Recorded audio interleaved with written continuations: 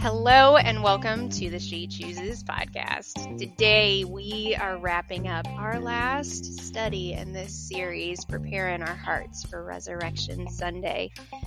As we have tiptoed, meandered, lingered through this study, we have been dialing into some of the details, beautiful details, of the last week of Jesus' life. That last week of Jesus' life has been come to be known as Holy Week. And it's something that so many of us skip over, but is something over the past several years that I have truly fallen in love with when it comes to really soaking my spirit in what it was. What was the last week of Jesus' life all about? Looking at this week and what it looked like so many years ago, it is so helpful when it comes to getting us out of checkboxing our way through Easter and helping us to focus to what this season is truly all about. You know, as a kid, as a young adult, as a teen, I remember Easter being all about, you wake up early, you go to sunrise service, and you hear about the resurrection. But I remember leaving all of those services very numb, kind of in a way like ashamed to admit. I would wonder, what's the big deal? It didn't really seem to be something that was joy-filled and life-giving to me in that moment. But as my relationship with Jesus has grown and he has helped me to walk closer to him, Easter is right up there with Christmas, and it's something that is so joy-giving, life-breathing, a day to truly celebrate. The day whenever Jesus, he rose from the cross, and when he did, he conquered death, hell, and the grave, and he ushered us in. He gave us a place where we get the opportunity to step into eternity with him one day. So today we are going to focus on the details of Passover and how the last week of Jesus correlates in a lockstep fashion to what God laid out for the Israelites to follow 1,500 years prior to Jesus' sacrifice on the cross. The Israelites, when we dig into Old Testament, we find that there were so many different ordinances that they followed, but none of them are as prominent as Passover, and none of them are mentioned as many times in the New Testament. Over the course of my adulthood, and as I've tried to develop my relationship with God and surrendering my life to him, I've run into several different people that have mentioned to me, the Old Testament, it's nice, but it's not a have to have sort of thing. And they don't choose to spend time learning about the Old Testament and what it has in store because they just feel that it's irrelevant and it really doesn't matter. I strongly disagree with that thought pattern. I disagree with those statements.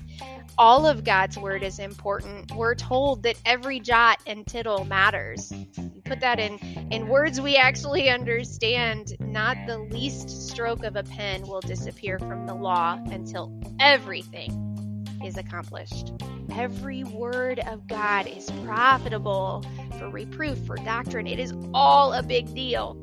The Old Testament is absolutely necessary, and when you do choose to take time to dig, you find there is treasure in those words, and you find Jesus is all over it. And it takes what we learn in the New Testament, and it stretches those roots to a depth. It becomes utterly profound when it comes to the revelations that we receive, and those things they're all increased substantially. So don't read the New Testament without the Old Testament. It truly brings into focus and it sharpens the image of what we are learning, what we are seeing in the New Testament. So here we see this on grand display. This episode, it just magnifies this truth tremendously. So here we go. Without any further ado, we are going to dive in and learn how the Passover is personal. But before we do yourself a favor, grab a pen, get a notebook, get a cup of coffee, a device to take notes, whatever you got to do, go do it because we are about to get started.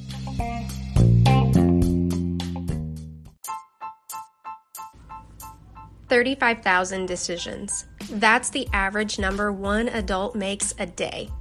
Some are minuscule, others are paradigm shifting. But how many are we making, and we're not even considering the ripple effect they're setting into motion? She Chooses is a place purpose to help women harness decision-making power by allowing God to open our eyes and give us courage to make the one that leads to obedience to His plan, the one that leads us to the promise of hope and future that He's laid out for each of us. If you find yourself in a place where life seems to be obstructing that view and your current state is stuck, meet me at She Chooses, where together we work intentionally to choose Jesus over and over again.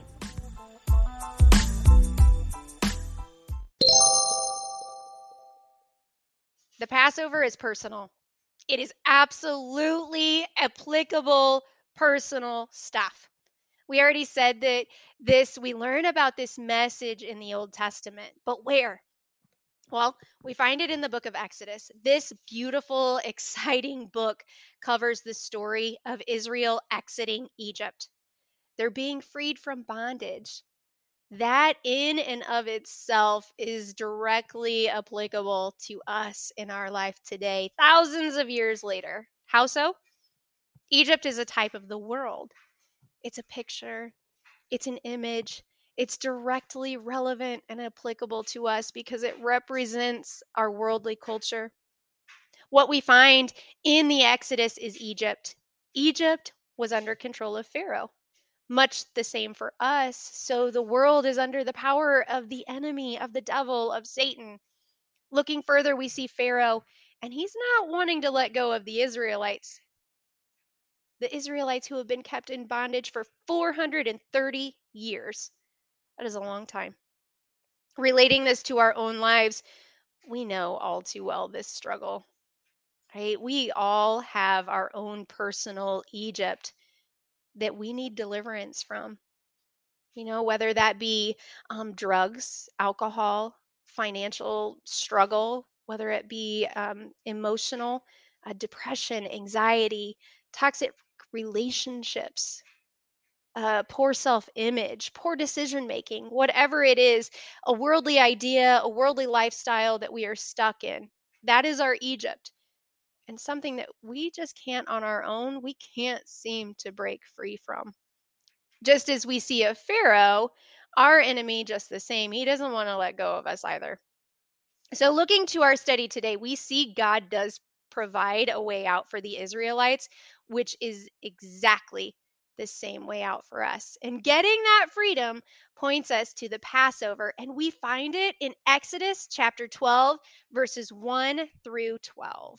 So, what is Passover? Before we dig into those scriptures, what is Passover? Well, the Passover it's a Jewish ordinance. It's made up of three different parts. First is the killing and eating of the paschal lamb. Second is the sprinkling of the blood upon the doorposts and the lintel. And third is the feast of unleavened bread, which was observed for 7 days following the Passover. We're going to approach this study a little bit differently than I've approached them in the past. And we're going to take these 12 verses in Exodus and we're going to examine their parallel to Holy Week as we're reading through them. Exodus chapter 12, verse 1 through 2 tells us, "And the Lord spake unto Moses and Aaron in the land of Egypt, saying, This month shall be unto you the beginning of months. It shall be the first month of the year to you." Here we find God changes their calendar. Still to this day, Jews have two calendars. In making this change, God was saying to them, this is the beginning. When we consider He was making the beginning of the year with spring, the beauty of this is even more enhanced. In spring, what do we see? We see all things are coming alive when we consider that the Lord uses the natural to explain the spiritual. And our discussion earlier in this series about the death of a seed leading to a new creation, a new life, we see God showing us everything begins at this moment, which points us to Holy Week and how everything truly begins with the gospel and the cross.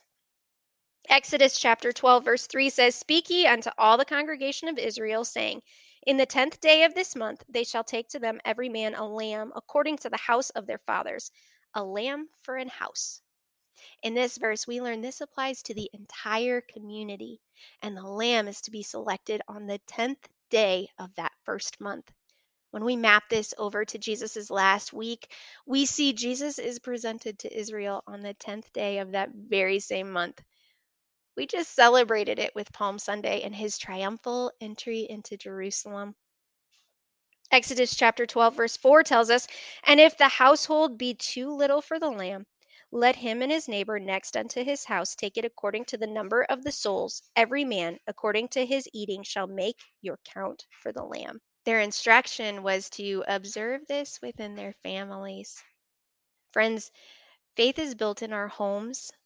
Our culture, or maybe traditions, I don't know what it is, seems to have told us that faith should be relegated to a church building. But guys, that's not what God intentioned for us. What he intended for us, he intended for faith to be built in our homes.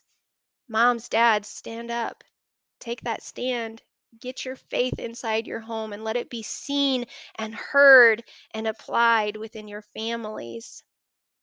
And the importance of this and family is seen in this verse.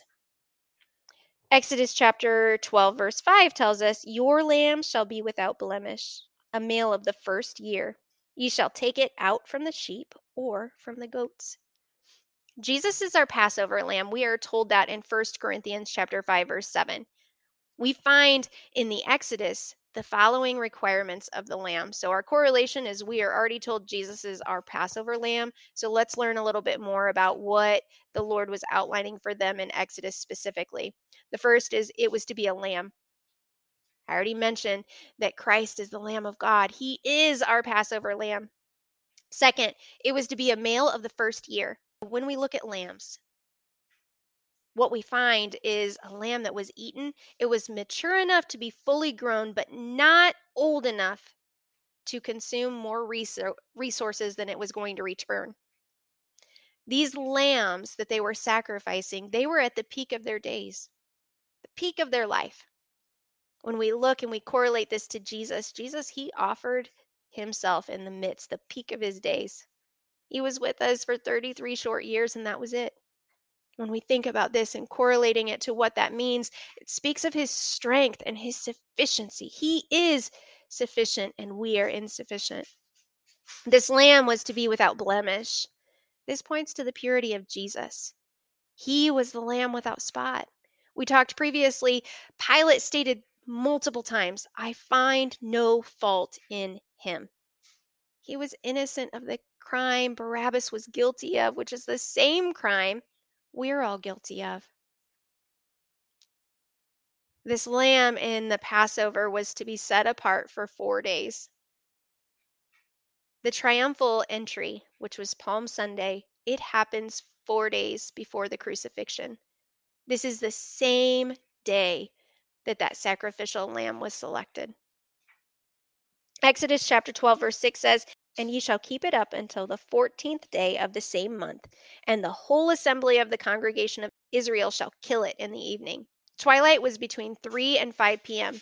They were to care for the lamb until the 14th, inspecting it, caring for it, examining it to be sure it was without blemish. When we look at the last week of Jesus' life, we find he died on the 14th at 3 p.m.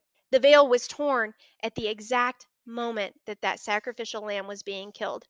Can you imagine the thought that was going through the priest's mind in that moment? This verse says it was to be killed, that lamb was to be killed by the whole congregation.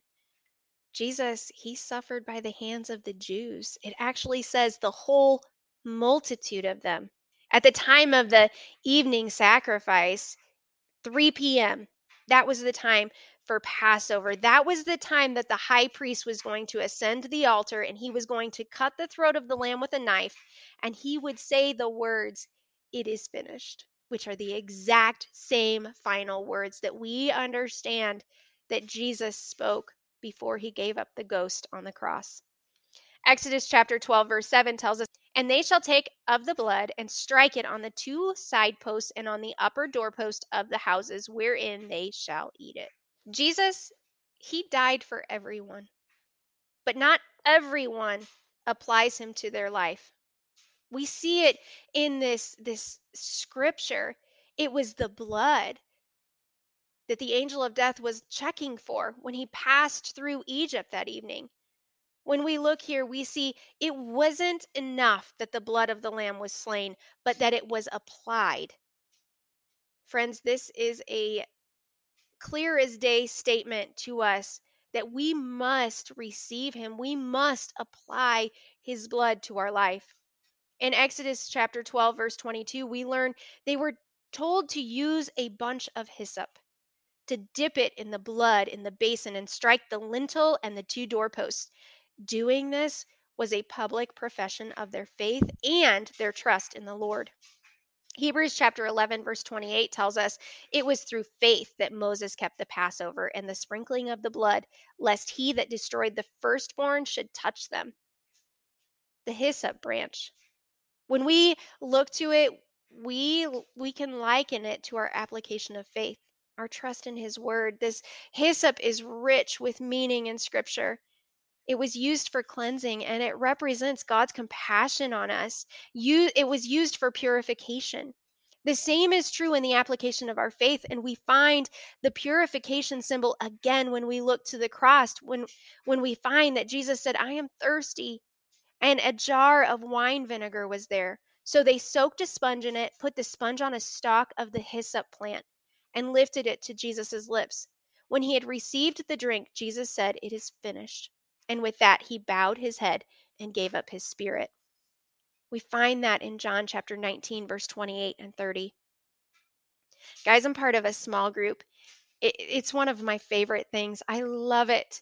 Gathering together with friends and talking about the Word of God. There is nothing like that. One thing that I love so much about these times together is the different perspective we all have.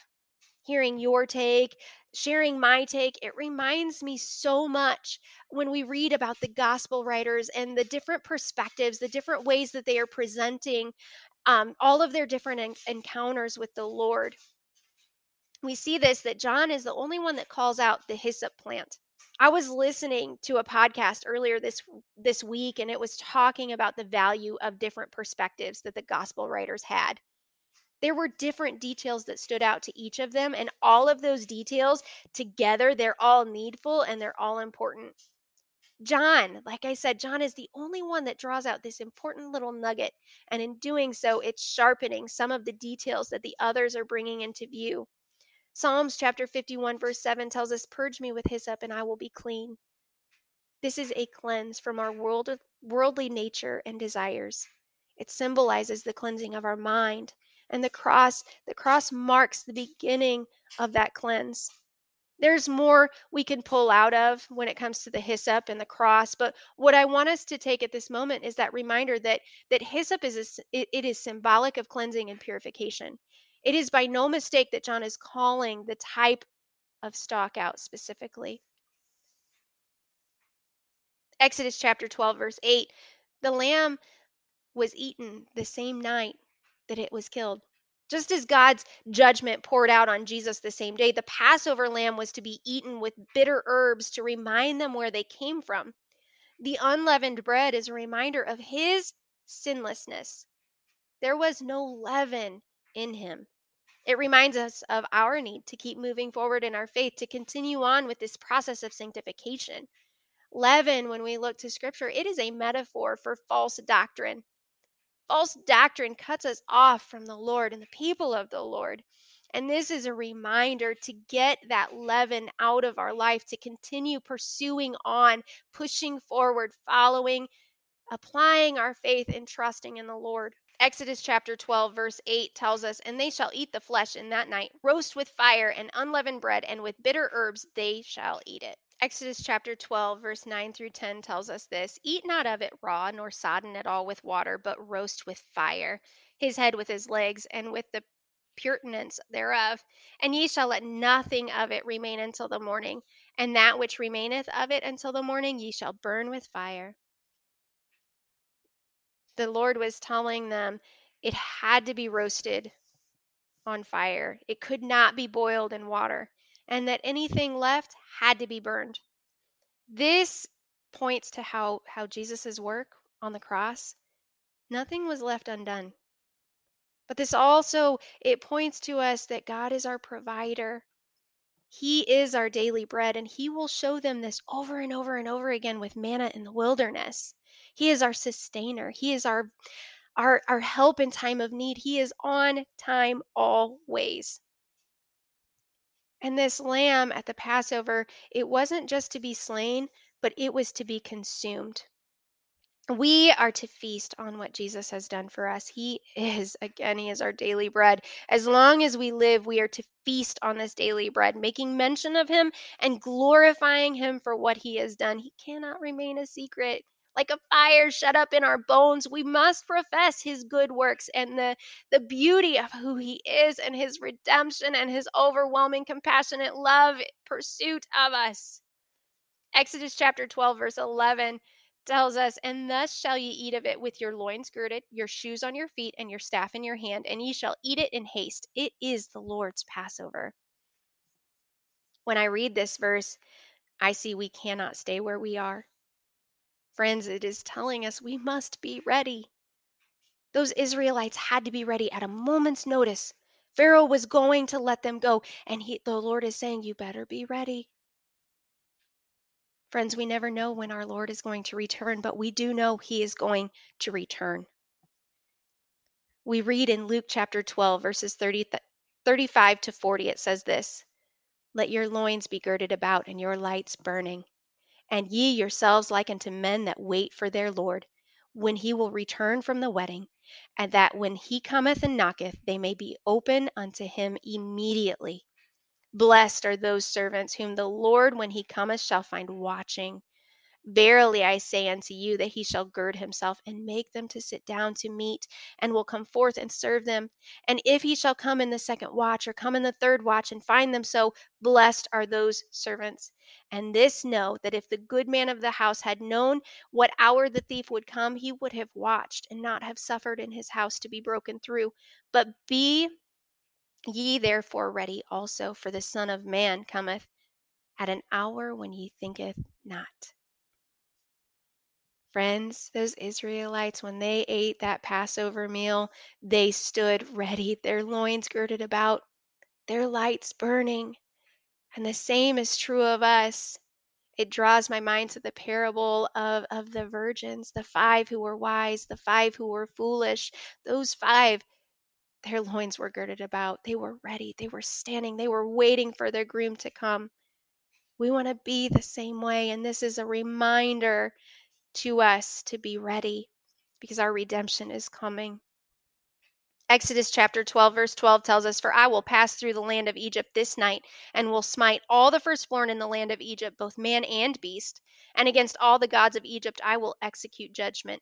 I am the Lord." God shows us there is a way of escape.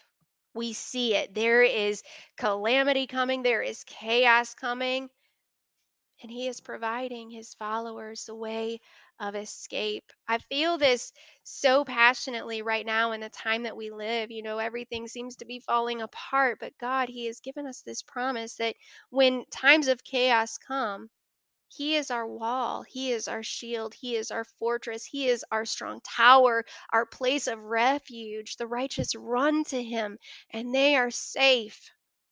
The Israelites, they clung to his word, and we see he is transformed into a shield, a wall, a hedge of protection for their families. Exodus chapter 12, verse 13 says, "And the blood shall be to you for a token upon the houses where ye are. And when I see the blood, I will pass over you, and the plague shall not be upon you to destroy you when I smite the land of Egypt."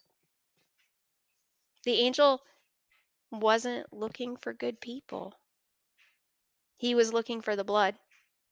He wasn't going into those homes and looking at personal worthiness, because, guys, only the Lamb is worthy. The same is true for us. So many have bought into this false belief that it's our good works. I'm just a good person. I don't have to do this, that, or the other. Guys, That is a false doctrine. That is a false belief. It is the blood that when the Lord comes, it is the blood he is looking for. Exodus chapter 12, verse 14 tells us, "And this day shall be unto you for a memorial, and ye shall keep it a feast to the Lord throughout your generations. Ye shall keep it a feast by an ordinance forever." This is a lasting ordinance to keep. It points to Jesus. We see it so very clearly. An ordinance to teach their children, to propel the message of the Passover forward generation to generation to generation. It is this lasting ordinance that we are remembering this time of year. It's this lasting ordinance and these correlations that we as mothers, spiritual mothers, we need to take the time to impart into our children. To remember for ourselves, the Passover, it directly applies in every area and is personal to us, and a reminder to us of the powerful redemptive work of the blood, the necessary work of the blood in our own life. And guys, let's not be so busy this week checking boxes, preparing outfits, the meal, packing the eggs, filling the baskets, that we forget what this truly is all about. Guys, let's remember to take time to linger in his word and remember this isn't just a tradition of man that we are adhering to. This is the greatest rescue story of all time. Our rescue story, which isn't a story at all, it's a reality. A reality that we all will face as one day we do stand face to face with the one who died and is looking over to see, has the blood been applied to our lives? Let's be reminded, guys, it's not about our good works. It's not about our good nature. It's about our good Father and his precious blood and the power of his blood and our faith to trust, to apply it.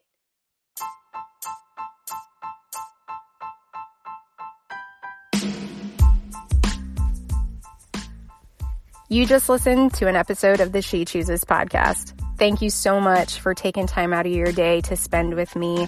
I appreciate it so much. I pray that this episode was able to encourage you in some way, shape, or form. And I ask, if it has, would you just please take a moment and leave a review? Let others know what you think about the podcast, because when you do, what it does is it elevates this podcast in the search results of others, making it easier for them to find encouragement to their day.